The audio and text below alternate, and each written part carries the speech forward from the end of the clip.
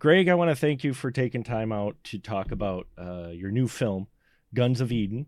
I got a chance to watch it, and I dug it quite a bit. It was not exactly what I was expecting, because I usually try to go into these films cold. But yeah, I was very entertained. It was definitely a surprise. Why don't you first? We'll just start off with give a little synopsis of what Guns of Eden is about, in case my listeners aren't aware.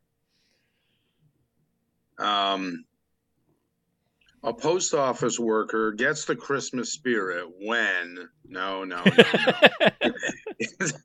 Guns of Eden is about a female cop suffering from PTSD who goes camping with some friends, and they witness an execution and find themselves hunted by a militia. So it's sort of a spiritual hybrid of Deliverance and First Blood and Shout at the Devil. That's an excellent Race with the Devil. Race with the Devil. Yeah, it's definitely an interesting film. Now, where did the idea for this come from? Was it current hot topics in our culture today, or where did it come from? Although it plays like a very timely film, it's not at all, because I wrote the script back in 1996. Wow. Yeah. I just knew I wanted a female action hero running around the woods being chased by guys with guns, and I had to figure out who those guys were. And in my mind, it was just a ridiculous idea that there were these militia guys out there who would be after her. Who knew? Yeah, who knew? So did you tailor it at all, or was it pretty much the way you conceived it back in '96? Almost everything that was in that original script is in the current script. I added a few more character moments. About the only change that I made to make it relevant is that Preacher, the sheriff who's behind everything. Originally, I had him really being sort of a religious gun nut. That was the idea, to satirize gun nuts and religious extremists. Sure.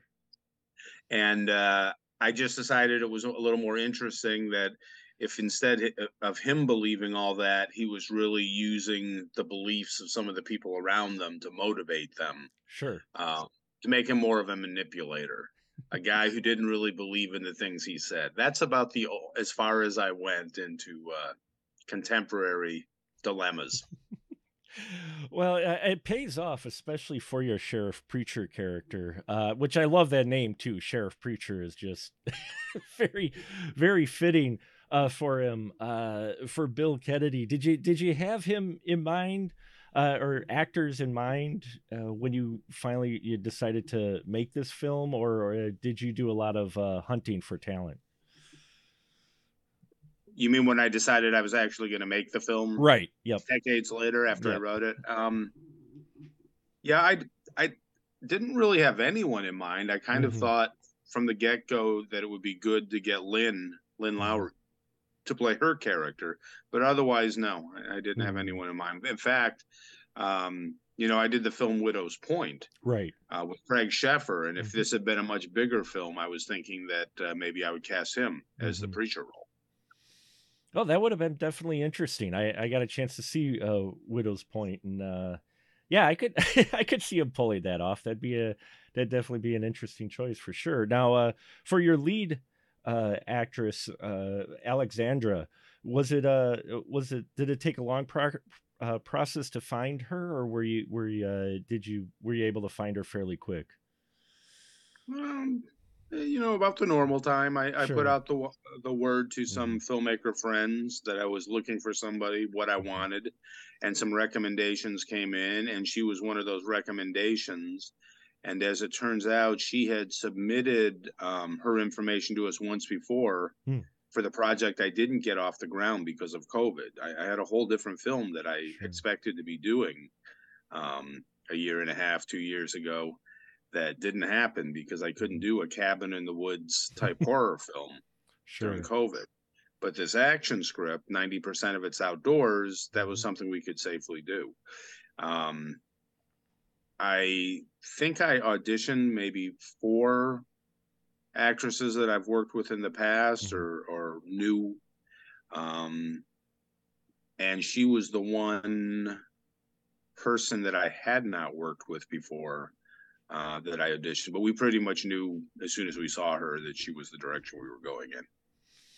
Yeah, You know, and you need a physical person for mhm. this role, obviously, and um, being an out of towner, I just wanted to make sure that she was cool with coming to Buffalo from New York City, staying here. We Mhm. didn't know where, um, and dealing with a lot of rigorous activities in the woods. Sure. You know, under indie circumstances. I mean, this is a very low budget film. Mhm. We Well, got a lot done for the money, but it's a very low budget film. I will say it doesn't look low budget at all. So you accomplished that well. I really like the overall look of the film for sure, and the location you picked as well for it. So COVID did play a big part in where you shot this and doing this script finally, or what kind of pulled the trigger for you taking and dusting off the script to make it finally. I had pulled it out a few years earlier, Hmm. thinking that maybe it was something that I would like to try to do, just to do something, you know, a little different, something that would be fun to try. But it wasn't on the front burner, so to Sure. speak. And you know, once COVID settled in, and we were dealing with some other health issues with my daughter, it was starting to look like it would be 3 years between films for me. And usually, I'm Mhm. able to do one every 2 years. So this was the only one I had in that drawer that could be done under this situation. Sure. And I really wanted to make a movie, and that's why I was willing to do the crowdfunding thing. And you know, we just pulled out the stops to make it happen. Yeah, and it just when you mentioned that it was a '96 script that blows me away because I just rewatched Slime City last night, Mhm. and seeing where that film, when you started, what that film is to go to Guns of Eden is a big kind of jump in the type of film that they are. Were you, when you first came up with, were you looking to branch out from just horror when you came up with it, or? Uh, Mark, when it comes to films, I'm a Mhm. fan of the 3 Bs: horror, action, and sci-fi. Nice. Okay. To me, they're all sort of the same thing, and I just Sure. never quite gone in this direction before. Mhm, I like B films. I mhm, love them. I don't expect I'll ever do anything but a B film, but mhm, it was conceived to be that. And one of the reasons it went into the drawer is because once I had written it, it had become a little more than what I expected. I didn't mm, think I mhm, was going to have 50 characters running around with guns, and I didn't think there was going to be a helicopter sequence. And when I wrote the script, I lived in New York City, and the thought of traveling who knows where to find mhm. locations with a whole cast and crew on a low budget, it was just it wasn't practical. And then living here in Buffalo, where we do have locations nearby, it suddenly became practical, all except for the helicopter. For the helicopter showing up, I was like, "Wow, they got even a helicopter for it." The logistics for it, was that one of the biggest challenges for you for doing this? Was coordinating all that? Making sure that my friend Chris Cosgrave, who shot the film, Mhm. making sure that he could convincingly take his 15-inch toy helicopter Uh-huh.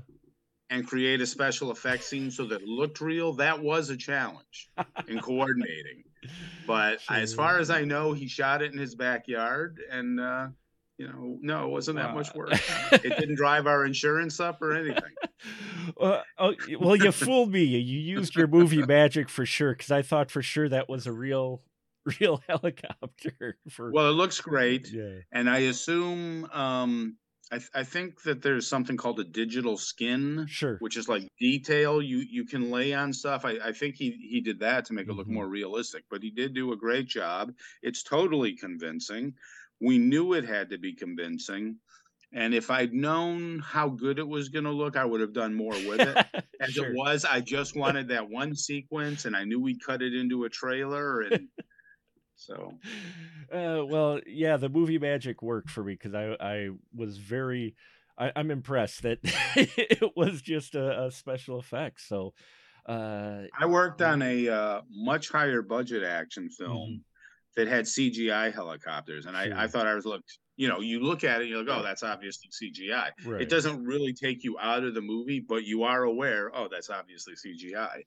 And I know we did better with ours. Yeah, I've seen some stuff or people trying to make a car look like a cop car. They lay a skin over it. You're like, yeah, that's not a cop car Yeah, at yeah. all.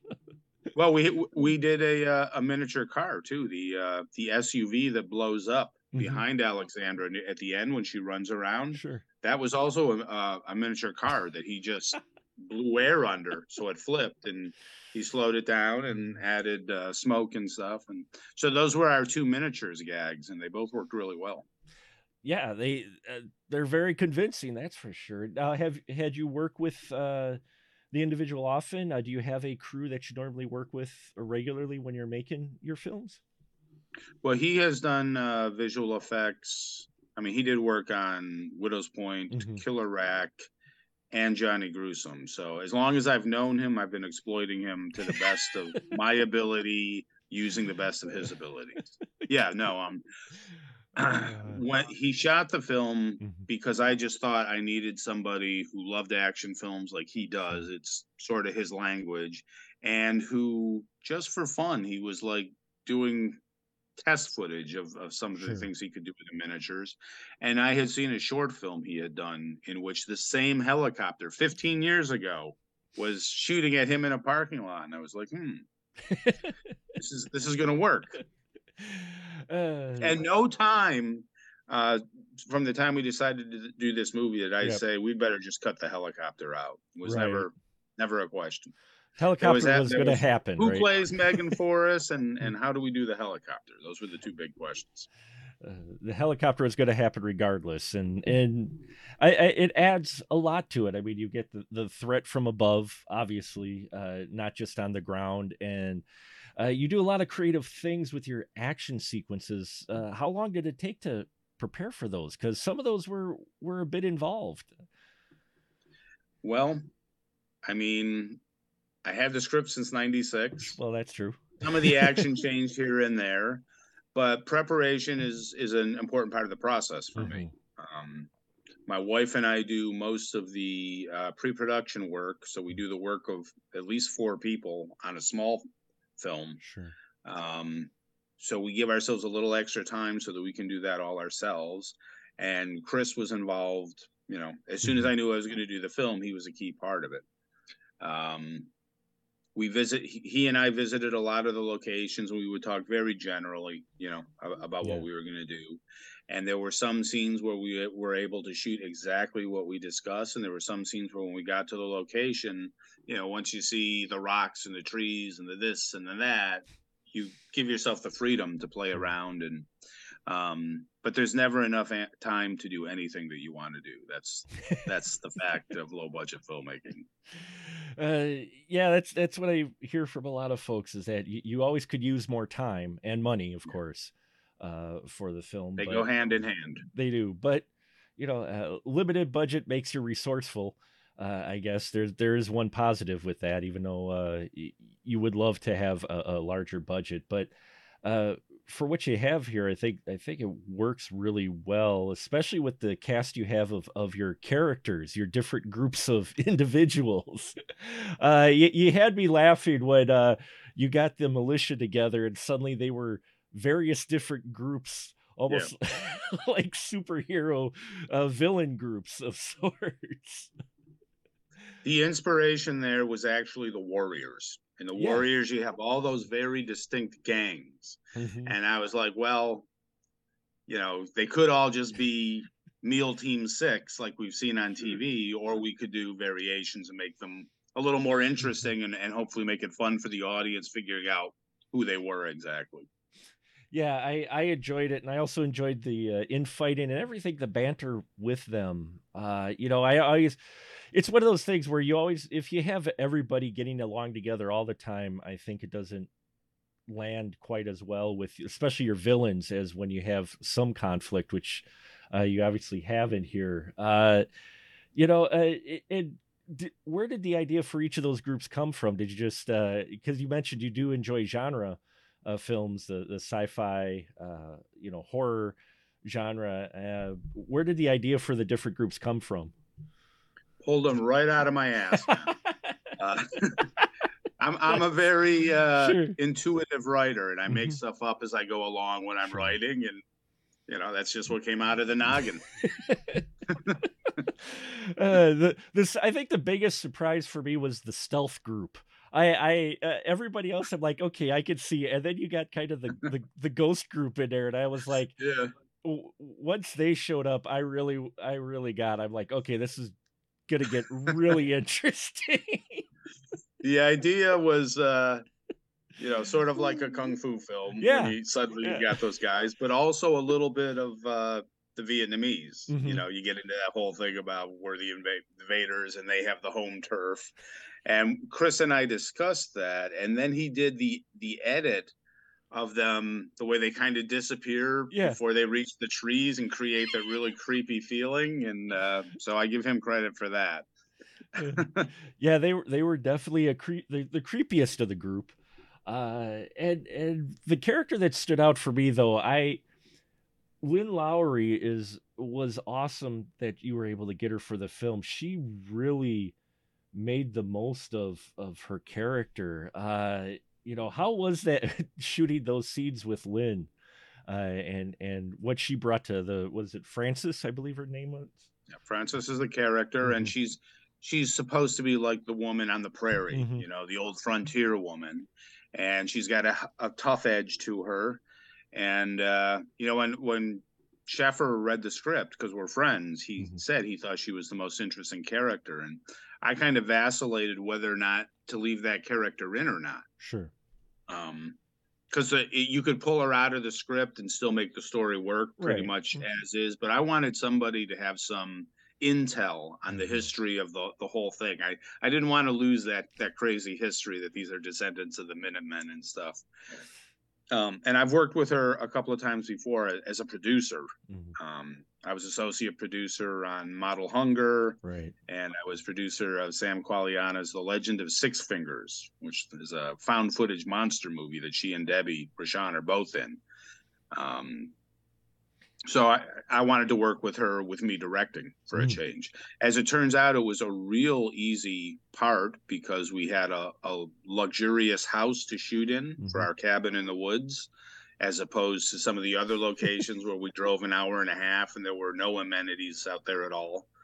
Um, and I had my shots so well planned out that we really burned through all four of those scenes. It's one Hmm. sequence, but it's four scenes.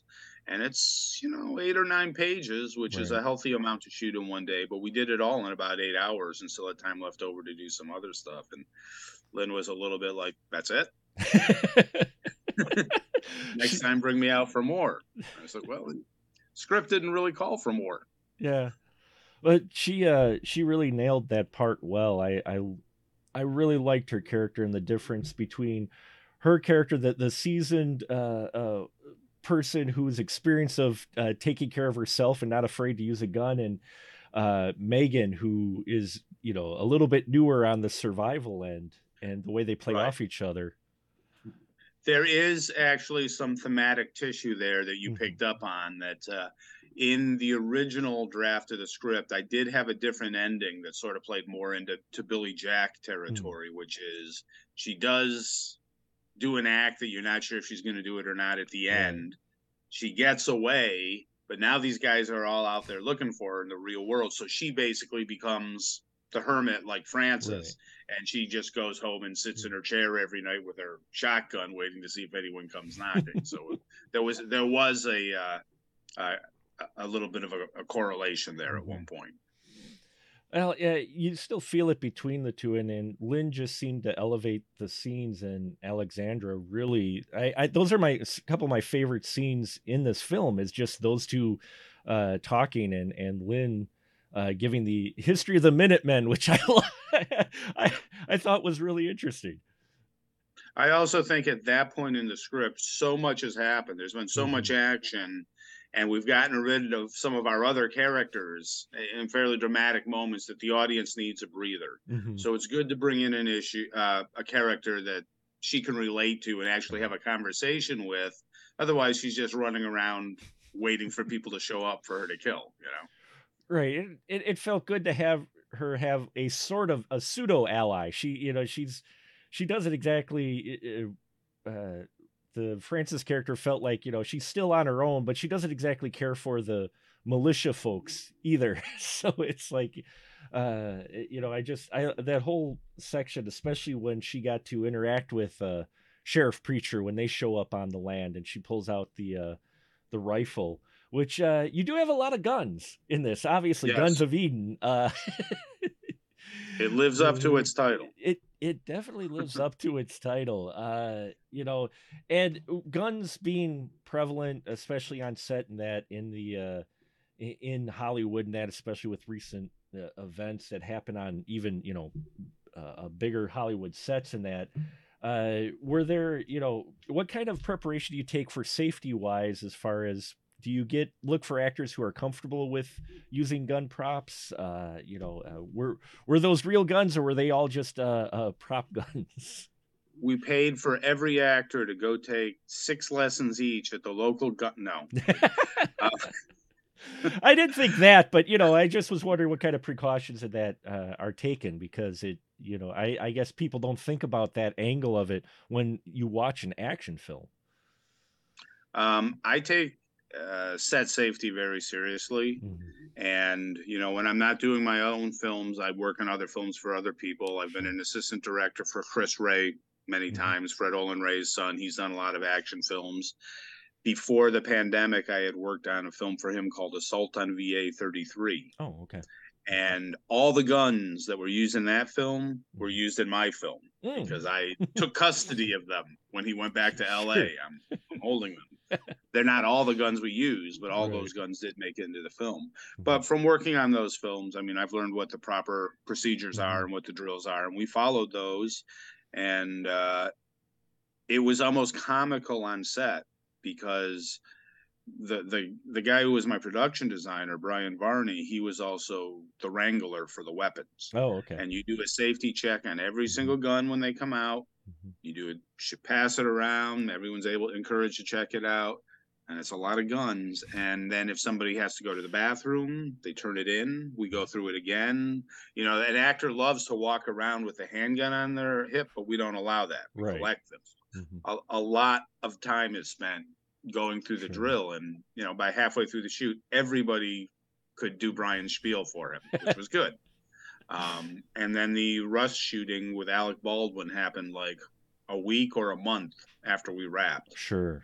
And everybody, was posting, "Oh, I'm so glad you guys took all this extra Right. care." So, Yeah, it's good that you had that, and I was just curious at it because, yeah, with that being a hot topic, for sure, with what happened with the Baldwin incident, that I was just curious with that. Because now, for some of the gun action, did you use special effects, and then some were blanks, or for the shooting angle of it? Because I was just curious on how that was handled.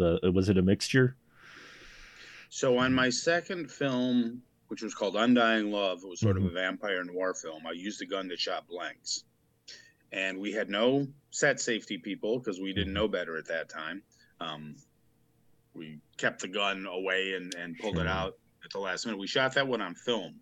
Hmm. And what I learned is that you have to do, anytime you use gunplay, you have to do 3 takes because if the character shoots more than once, the flash is so fast that it may actually occur in the line Mm. between the frames and you Hmm. lose it. And that happened on Brain Damage, which I worked on. Oh, And one of the takes is a shot and you don't see anything sure. happen. Well, it did happen on set. It just didn't register on the film. Mhm. Ever since they started doing digital technology, ever since The Crow, I've always said there's no reason to ever use blanks. Sure. There's nothing gained from it. Hmm. It's safer to use the other ones, and that should be all there is to it. Hmm. But also, you have a little more control with what the look of those flashes are. Sure. Now, you have to have a talented person like Chris Cosgrave doing the muzzle flashes and stuff, but it's Hmm. not hard. And I think when we did our crowdfunding campaign, we said we were going to do some practical squib hits and stuff, and there just wasn't time. And Hmm. now, as it turns out, I don't think they've passed it, but there's a petition, a source, not, or maybe it's a voting measure is going on among the Cinematographers Guild, Hmm. and they actually plan to make it impossible to shoot blanks anymore. Really? They want all shots to be digital, Hmm. and they want all blood packs to also be digital. They don't want anything shooting at the camera anymore. Wow. So hopefully digital blood effects are going to continue to evolve and get better, because I Yeah. think that's what we're going to see from now on, Wow. That. except on little Yeah. outlaw films like ours. little little But renegade we films. did Yeah. digital too, so. Hmm.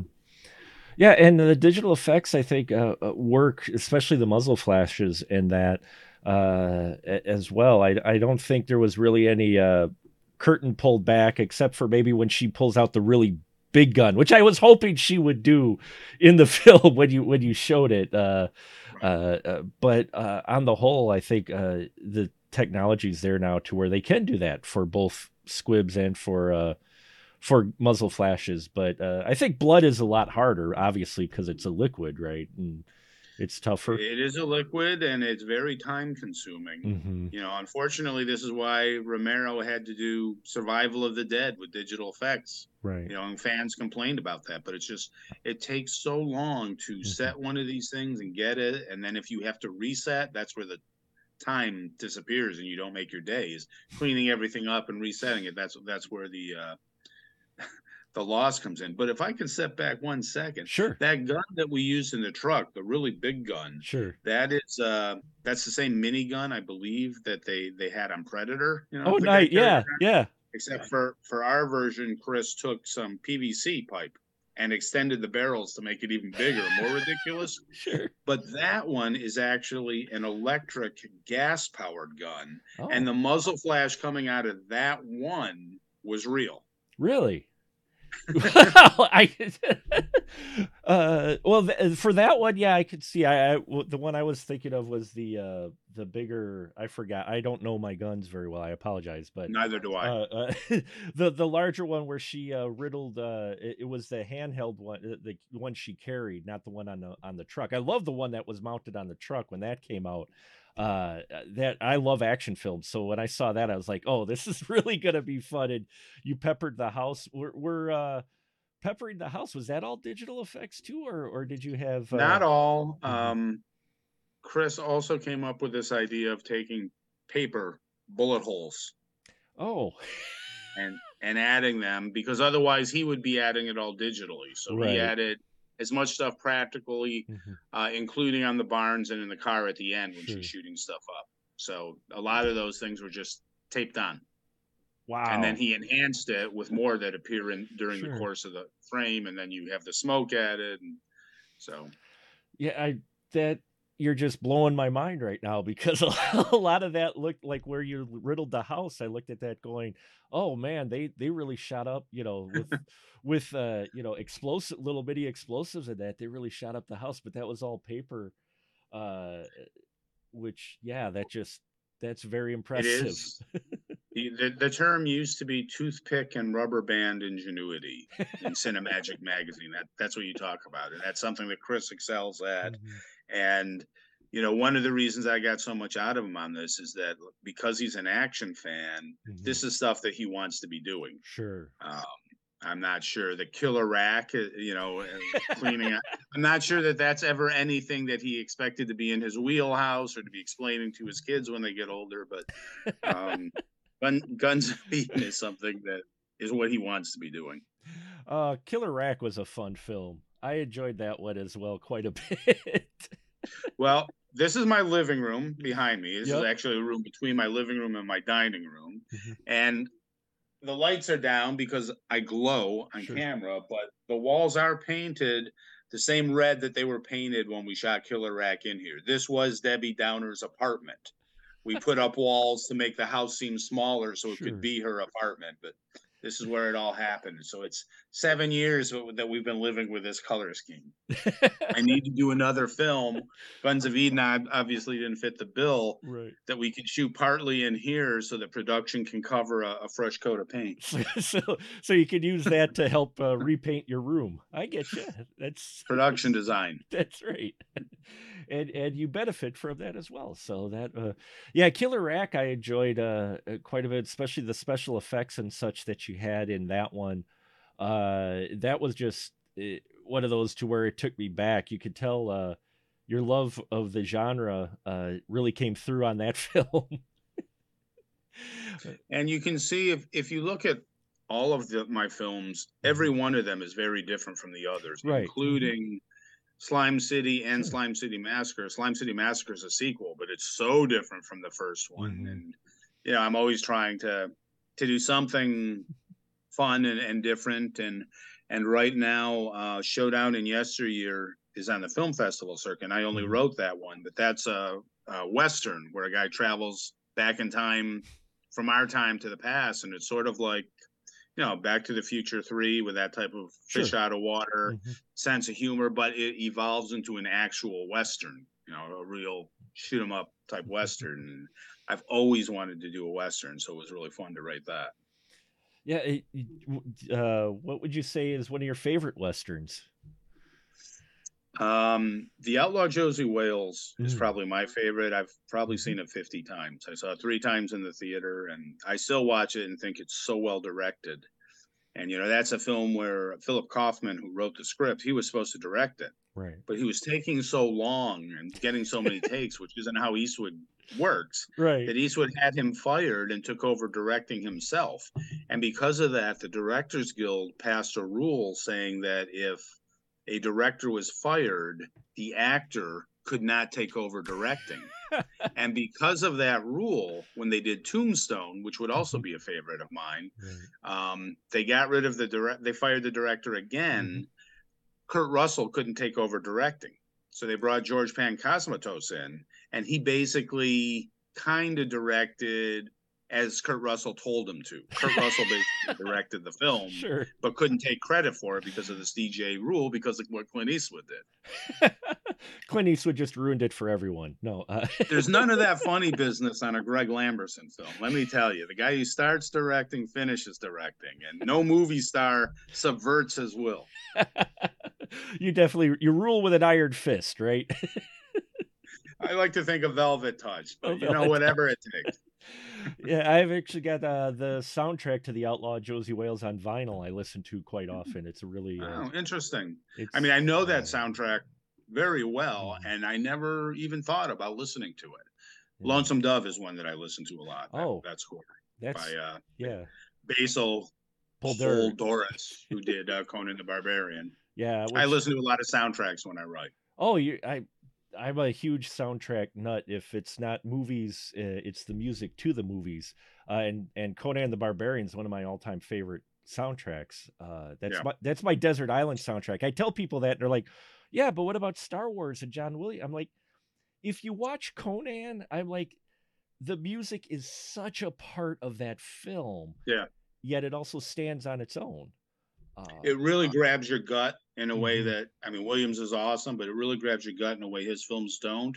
I find myself like I'll be washing dishes and this beautiful melody will come into my head and I'll realize it's the love theme from Conan the Yeah. Barbarian, and then I'll laugh. Oh, that's a great theme. And that is one of those soundtracks where it serves as an integral part, but also I listen to it on it. It just stands up on its own. And yeah, it's definitely a favorite. Destroyer, my buddy and I are at odds with the Conan the Destroyer soundtrack. I realized there was a budget limitation there, but that soundtrack wasn't quite as strong for me, but he enjoys it more than I do. So Oh, you disagree about the score? See, yeah, what the I think about score, the score no. is I'm only familiar with the pieces they're redoing from Conan the Barbarian, and that great music seems so out of place over such a, basically crappy film. Well, it was a budget concern, which you go from a bigger a budget to what they made the Destroyer, but back then they didn't quite know how to do sequels, or probably maybe they needed to tap a more indie director to make it, who could be more resourceful. There's a moment early in Conan the Destroyer where Valeria has appeared, or he's thinking about her. Oh, it's what sets it up, right? Where the evil wizard touches him and says, "Think, Conan," and you see that tight close up of him going, all these facial pyrotechnics. That's not a budget issue. That face is there on his skeleton, on his skull, no matter how much the film costs. When you have a film made on the budget, or working on indie film, and that people wear lots of hats, would you say, in your experience, did you ever run into a problem where someone only wanted to do the one thing and that was it, or are they kind of under the understanding when they come on set that they might need to do more than just be there in the one role that they're in? I think you and I are playing Bizarro Superman tonight, because it's just the opposite. My problem is more like people want to do too many things. I want to be an actor, and I want to do special effects, and I want to be and I'm just like, calm down. Find that one thing you're good at. For my film, anyways, do that one thing. Sure. But I mean, I I try and encourage young filmmakers. I try and mentor quite a few of them. But sure. I just see people all the time saying, well, I'm going to go be a cinematographer on this film, and I'm going to be an actor in this film. And now I have 75 IMDb credits. And I'm like, listen, it's not about that. It's not about doing everything if you don't have to. Find some things you're good at. Yeah, everyone loves to act. Everyone loves to be on camera. Not me. I don't have that desire. But that's not your ambition to be in front of the camera and look at me. I look like a ghost on this camera. Do you ever see the Woody Allen movie where he goes to hell, and there's that sequence where Robin Williams is out of focus? Oh, yeah. That's basically me right now on this show. I don't know. It's this camera. I'm ghostly blue. Yeah.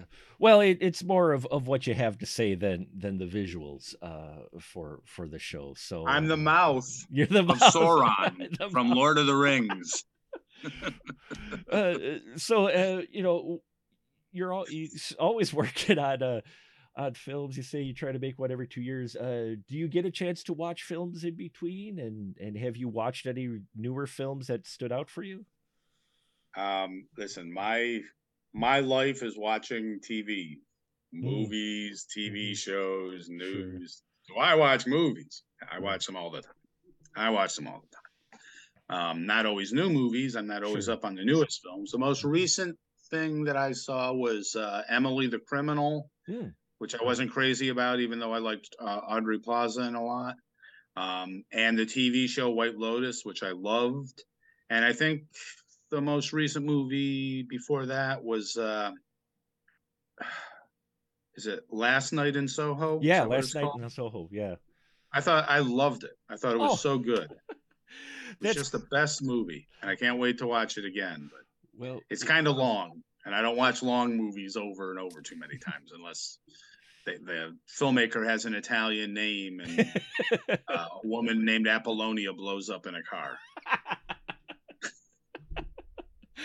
That's great. No, I'm glad you mentioned Last Night in Soho. That was one of my favorite. That was my favorite for that year that came out. It tied with Nicolas Cage's Pig. Because those came out that same year. Good, yeah. But I picked up the soundtrack for that one for Last Night in Soho, and I really enjoyed just the visuals and what they did with it, and it was I was happy to see that that later on the behind the scenes came out with the dance sequence, the first one that you have where they are switching between actresses, that was done practical. Yeah, I watched some of the behind the footage on how the big budget mainstream films are done, and Yeah. I'm pretty stunned at the different things they do. And even when it is practical, though, there's other Right. enhancements and just Mm-hmm. so much stuff going on. Also, I co-run Buffalo Dreams Fantastic Film Festival, so Oh, okay. Yeah. You watch a lot of movies. I watch at least 80 features a year. Somebody else Sure. watches the shorts, and then I watch their Mm-hmm. selections of the shorts. But I mean, I watch a lot of indie films every year. Yeah. I do tend to be behind on whatever horror film has just gone to VOD Mm. because I'm Mm-hmm. still used to this routine where a teaser trailer comes out, and then a couple of months later, a trailer comes out, Right. and then there's a little fuss, and the movie comes out. These days, a trailer comes out, and a week later, people are saying whether or not they liked or didn't like the film, and it's going too fast for me. I'm worried about the season finale of this, and Mm. Yeah. I've had discussions with folks as well on how the turnaround seems, the fast turnaround, especially in Hollywood films, it's kind of becoming a bit of a detriment. It's starting to show where they crank out a film in 18 months from start to finish with some of these like really large budget films. And I'm remembering back in the day as well in the 80s to where you'd had a 3-year span before part one, if there was going to be a part two, yeah. except for Back to the Future, which they shot back to back for reasons, I think budget, and also the fact you couldn't quite convince everyone that Michael J. Fox was a teenager anymore. But Yeah, it's probably more of that because the films are so different mhm. with the locations and the settings and stuff. I don't know what they saved. Yeah, I'm not sure either. And when you made Slime City, the effects you have, the practical effects you have in there are just amazing for when you made it. And that was that most of your budget for back then when you made Slime City, or was it the film stock? Uh, They're about the same. they're about I the same. mean, saying most of the budget would be overstating it, but Sure. a healthy portion of it, Hmm. was a $50,000 film, and 7,000 was spent on the effects, so 1/7 of the budget. Yeah, And you could go right away and say another seventh was the film and sure. Hmm. developing, and another seventh was the food that we had to eat. So I mean, it goes fast on a low budget. Sure. It, yeah, and with that, well, of course, you got to feed people. You don't want to have a starving crew, right? It's the number one rule of low budget filmmaking that no matter what, Mhm. you feed people on set. And I did Right. the first film I ever worked on. I was a teenage zombie. We hardly ever got fed on set. Oh. And a lot of people were not happy about that. Can I? And then Can I I? worked on another Mhm. film, an awful film called Plutonium Baby, Mhm. where on the last day of shooting, they threatened to not feed us. And so we all just threatened not to finish the film. And they, reached into their pockets and went to Kentucky Fried Chicken and fed us. At least you got some food. Yeah. Power to the people, right?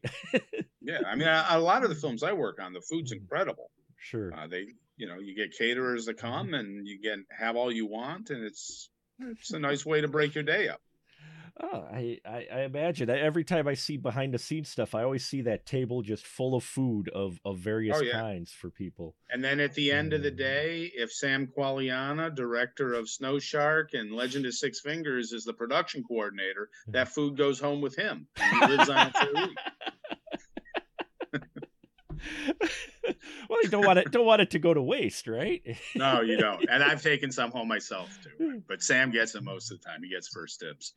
uh, One of the things we did this year on our podcast was do Horror of 1988, which is a special series we did where we featured films, because I noticed just how much horror came out in 1988 along with Slime City. It was like an insane amount. This past year reminded me a bit of that. But what how was that for competition for horror in 88 when Slime City came out? Was there a bit of concern because there was so much, or was it just the opposite, since there's so much horror prevalent, that it maybe brought it more into the light than maybe it would have if it wasn't? Well, in '88, we did our midnight run. We Hmm. played for 5 weeks. which is just Saturday and Sunday midnight shows, but Sure. it sounds good if you say for 5 weeks. And our international sales guy sold it to a bunch of countries. So it went pretty well for us. Mhm. The bottom was starting to fall out of the market. And by Mm. the time 1989 rolled around, Mhm. the video market had changed drastically. So I think we were basically an 89 release on home video. I think we were Mm. really one of the last films of that era to get paid in Sure. advance and to get, they sent posters to all the video stores and little standee cards that could go on the Yeah. counters. And I think we were sort of the end of that era. Um, but I will tell you, Mark, in all honesty, if we had finished that film one year earlier, Mhm. 1987, you and I probably wouldn't be having this conversation right now, because I would have had a career, and I would be You'd be dead or living on an island, or the so subject of what the fuck went wrong with that guy. He used to make good movies. Uh, we had, you do a low budget film, and Sure. this would happen a lot when you shot on film. You'd get through editing and you'd run out of money and you'd have to Mhm. go out and raise more money. And I didn't know rich people. Me Right. and my two partners saved our own money, and we got our friends and family put it in. And what I ended up doing was I showed it to a guy from Vestron Video, and Mm. he loved it. Mhm. And he recommended that they take it. And the figure that had kind of been bandied about was $150,000. And we were just waiting for that offer and contract. I mean, it felt really good. It was going to happen. And at the time, I was managing a movie theater that showed a lot of Vestron movies. They were Mm. trying to get into the Mhm. theatrical business. Big Man on Sure. Campus. You remember that? Films Yeah. like that would come for a week, The Unholy, and leave Yeah. in a week. And they had one bomb after another. Mm. And after I showed this film to them and we got this positive feedback, Dirty Dancing opened. It Yeah. was their first big hit. Mhm. And that Monday, the word went out, no more low budget shit. Oh. Poof. Oh, man. And it took me longer to find a way to get the Ah. money. And I think it really made a difference. I mean, Mhm. we would have been released by Vestron Video when they were big and really pushing their horror, and so many more people would Sure. have seen it. And, they would have wanted something else from me. And that's life. Wait, you still have I love the catalog of films you do have, sir, that you've been involved with. They're very interesting. I love indie and B horror and genre, just genre films in general. And I think you have a very fun catalog. So I guess there is that though, even though you didn't make it. Vestron didn't want to carry your film at that time. I think still you've got a great catalog, a lot of fun. The Guns of Eden is a blast. Would there be possibly a Guns of Eden 2 in the future, or are you not too big on sequels? When I wrote the script, I did not think sequel. I know Mm-hmm. some people think that the open-ended portion of the Mm-hmm. the film is a setup for part two, like a cliffhanger, and it's not. That is Mm-hmm. the definitive ending I had in mind. But I have thought since then what I would do in a sequel, and if Uncorked said, "Hey, these countries want to know where part two is. We'll give you some money." I would do it in a heartbeat. I would write that Sure. script in 2 weeks and be in production in 2 months, and but that's what has to happen. I'm Mm-hmm. not going to go crowdfund again. That is so much work. Sure. Crowdfunding. We had a successful campaign. We raised almost a hundred Mm-hmm. thousand, but it's a lot of work around the clock, day after day, and it's not really fun begging for money. Yeah, and I've heard that from some other indie makers, filmmakers as well, that they prefer not to do crowdfunding if at all possible, Yeah. because of many different elements. I felt I had to crowdfund this one Sure. because when I decided to make the movie, the theaters were Mhm. closed Right. and the pandemic had really killed Widow's Point. I Mhm. mean, it's tragic what happened to that film because of the pandemic. But I couldn't go to investors and say, "Hey, this is a good time to invest in a movie," because it Right. was the worst time in modern history to make a movie. It Mhm. was the worst time in the history of movies to make a movie. So the only way to make this movie, what I felt, was to crowdfund, and we Sure. went all out. And fortunately, was successful. I think it was successful because of the timing with the pandemic, because Mhm. nothing was being shot. I think people were really excited that Crazy Lamberson was going to go out and make not just a low budget movie, but a low budget action Action. movie. I had friends who read that script and they said, you know, how are you going to do this? Yeah, Mhm. well, we'll get it done. I got to. You had a plan and you did get it done. And yeah, I guess my final question is you've been in the business through film and now the surgence of digital in that. Has digital technology and digital shooting made it easier, or is it a double-edged sword to where since it's so easy, you have more stuff out there than if you would have, if you still were shooting on film, so much out there now that the Yeah. good stuff gets buried. I mean, That's a yes and a yes. I mean, mhm, it does make things easier. It does make things faster. It does give you a lot more latitude with things you do in post production. All sorts of advantages to it, but there is a glut in the market, and it becomes mhm, harder to separate what aspires to be a professional film and what's just friends getting mhm, together and saying, "Hey, let's make our first film for 10,000. We can do it." And plenty of those are valid and worthwhile, but there's just so much out there for the distributors to sort through mhm. that there are distributors now that their only interest is having something that they can create a poster for that has nothing to do with the movie, and Sure. that filmmaker has a finished film and has all the paperwork that they need to release it, all the Mhm, insurance, everything's in order. As long as that information's there and they have some stills so they can make an awesome poster, that's all they need. And their business model is set up, and this is just the sad truth, that the first $15,000 to $25,000 that the film makes goes to the distributor to cover their marketing costs. Well, it's paying their salaries, right. and it's paying their rent, and it's paying Mhm, their graphic artists, and the system is really set up so that the filmmaker will never make a dime. mm. That's what this has evolved into, and Well, what about things have to change. what about self-distribution then, or is that a challenge in its own right? It is a challenge in its Mhm, own right. I'm working with some guys now who have a pretty good plan for a film mhm. they're going to do. I'm probably going to be involved as a producer, and I'll just say that their plan includes having local television support to promote the Sure. finished film. But you know, the thing is, you can put stuff out there, but if people don't know it's out there, they're Right. not going to watch it. And advertising is really expensive. It's the number one expense Mhm, that's gone through the roof on big budget films now. I mean, films never spent half. You know, if a yeah. film costs 10 million, they spend another 10 million on advertising. That's unrealistic, unbelievable that so Mhm. much money is spent on advertising.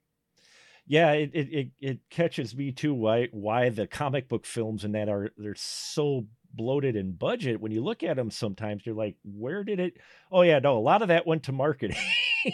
Yeah. Yeah. It has, but also those Mhm. movies are like 2.5 hours. They've Right, added yeah. 20 minutes of story Mhm, and 10 minutes of credits. And you know, they used to say that there's a 3 act structure to stories. And mhm. then they figured out, oh no, it's actually 4 acts with in the middle, the hero makes this decision. Well, now movies have become 5 acts. Mm. You know, it builds to an ending, and then that's not really the ending. And then there's another 20 minutes of fighting, explosions, and cities falling down. And it's literally, you know, people dump on Scorsese all the time for his amusement park Right, yeah. comparison, but I don't think that's accurate. But I do think that these films are movies for 20 minutes, and then they Mhm. seem to reach an end, and then they bring in the amusement park ride for the last 20 minutes. It's a real movie and an amusement park ride, and that's the format they're going to. And the Right. studios want to spend money on special effects. They want people Mhm. coming into the audience into the movies to see that stuff. Sure. Yeah, I mean, Avatar, the sequel finally comes out this weekend after so many years. And, Yeah, speaking of budgets, I remember when Jim Cameron came out with Titanic, everybody thought it was going to be a flop because it was $200 million. They're like, yeah. no film ever has been this expensive. And it ended up being a hit, but now it's like 200 million. What would you be able to do with 200 million? Well, I don't think I could live long enough to make 200 movies, Sure. but I could make 200 movies for $200 million. I'd form a studio and I'd Mhm. produce other people's movies and do my Sure. own. And it's crazy. I mean, 2 million would be a luxury for me. I would Sure. love to have 2 million. I'd love to have 1 million. I'd love to have 500,000. That's what I want for Uh, my next film. I want 500,000 half for a my million. werewolf film, 'cause I'd like to hire a star. And Mm-hmm. I've just come to the conclusion that the only way to make money in this business, making independent films, is to make something with enough production value and star value that you will be picked up by a Hulu, Sure. a streamer like Mm-hmm. that. And I would have said Shutter, but now we know Shutter's kind of balancing on the edge and may go Yeah. bye-bye. You know, every evolution in the industry Mm-hmm. seems to kick the indies a little harder and a little lower. Yeah. It's the way it is. I remember when the big purge or whatever came on Amazon, a number of my friends that I know make indie films, they got hit hard with that, where they were starting to remove the indie films from Amazon. Yeah. Or Oh yeah. and you know, it is sad. I think people think, oh, with the internet and streaming and that, oh, it's got to be a big thing for indie films, but it's not really. No, to Amazon, it's just free content. Sure. We make more on Tubi, not a lot more. Sure. Killer Rat got pulled from Amazon twice. It's so upsetting. They said it was too porny. Porny. Porny? Yeah. Is that even a word? Porny. Yeah. Wow. It's in Amazon's lexicon. And it's sort of a scam with Amazon, because Sure. what they do is they, you know, the first 100,000 views or whatever, Mm-hmm. the filmmaker doesn't make any money on, and then Sure. it starts making a little. They wait till it gets up to that point, and then they get rid of it for objectionable content. It's just a way to get free content. It's awful. Well, the Make struggle. more money selling your ass on 2 Elm Street. Well, with all those challenges, what do you recommend to young filmmakers who want to start out, who want to make legit indie films and you know, try to establish themselves? What's a piece of advice would you give them? I think most of them make the right decision and go into a different line of work. Really? You know, when I worked in New York City, I worked for a lot of video stores and Sure. indie theaters, and I was usually a manager, and I was surrounded by these kids who were like the hipster kids who had rich parents, but they were pretending to be down, you know, while they were in the city. Right. And all of them were film experts and stuff. And you know, as soon as they graduated, they went into advertising or whatever. So it was such a production. Well, I thank you, Greg, for taking time to talk today. This has been wonderful to finally meet you. I've watched a number of your films over the years, and to finally get to meet you is an honor, sir. Really. And where can people follow you to keep up on the projects that you got going on? You know, I have a Facebook page, Mhm. personal page, and a author and filmmaker page. I am on Twitter. That's about it. If you want to follow my wife and daughter pretending to be me on Instagram, you can do that too. You've got you got good social media manager then, is what you're saying. Yeah, I don't know how to get on the Instagram, so Sure. they handle that. And I guess what's next for Greg, for Crazy Lamberson? What's next on the docket? I believe there is a distribution deal coming for Showdown in Yesteryear, the wonderful fantasy western that I got to write, that they did a great job with producing and directing. Deborah Lamb's in that. Vernon Wells. I believe I will be producing a film this winter, which is a comedy, and I'm still trying to get my werewolf film made. I've got somebody out looking for the bucks. We'll see how it goes, and while he's doing that, I have some special effects guys working on some effects in advance. You know, so hopefully we can start showing people stuff. And that's exciting, because I don't think we have enough werewolf films out there. It's surprisingly vacant area in the genre for werewolf films. There's a couple of good looking indie ones coming up. One's called Howl, and I forgot what the other one's called, but there are a couple coming up. And I hope they're good, because I enjoy them. They won't be as good as mine's going to be if it ever gets made, but yeah, there's some out there. Well, we look forward to hopefully you getting the werewolf film off the ground, and I'd love to have you back sometime if we can make it work to talk to you again when that comes out.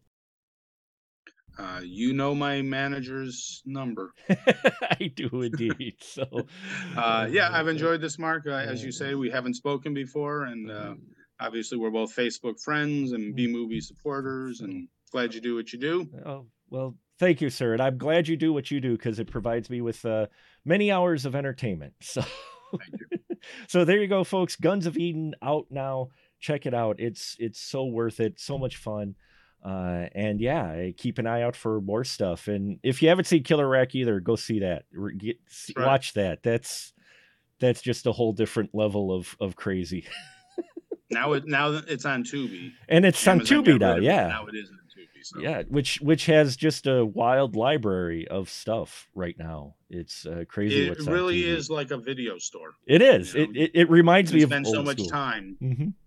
looking for stuff because it's great that they put all these films on, but usually when the micro budget horror films come on, Mm-hmm. they don't like feature them in a new release section, so you still literally have to arrow through 200 video box covers, cyber video box covers before you find your own film, let's say.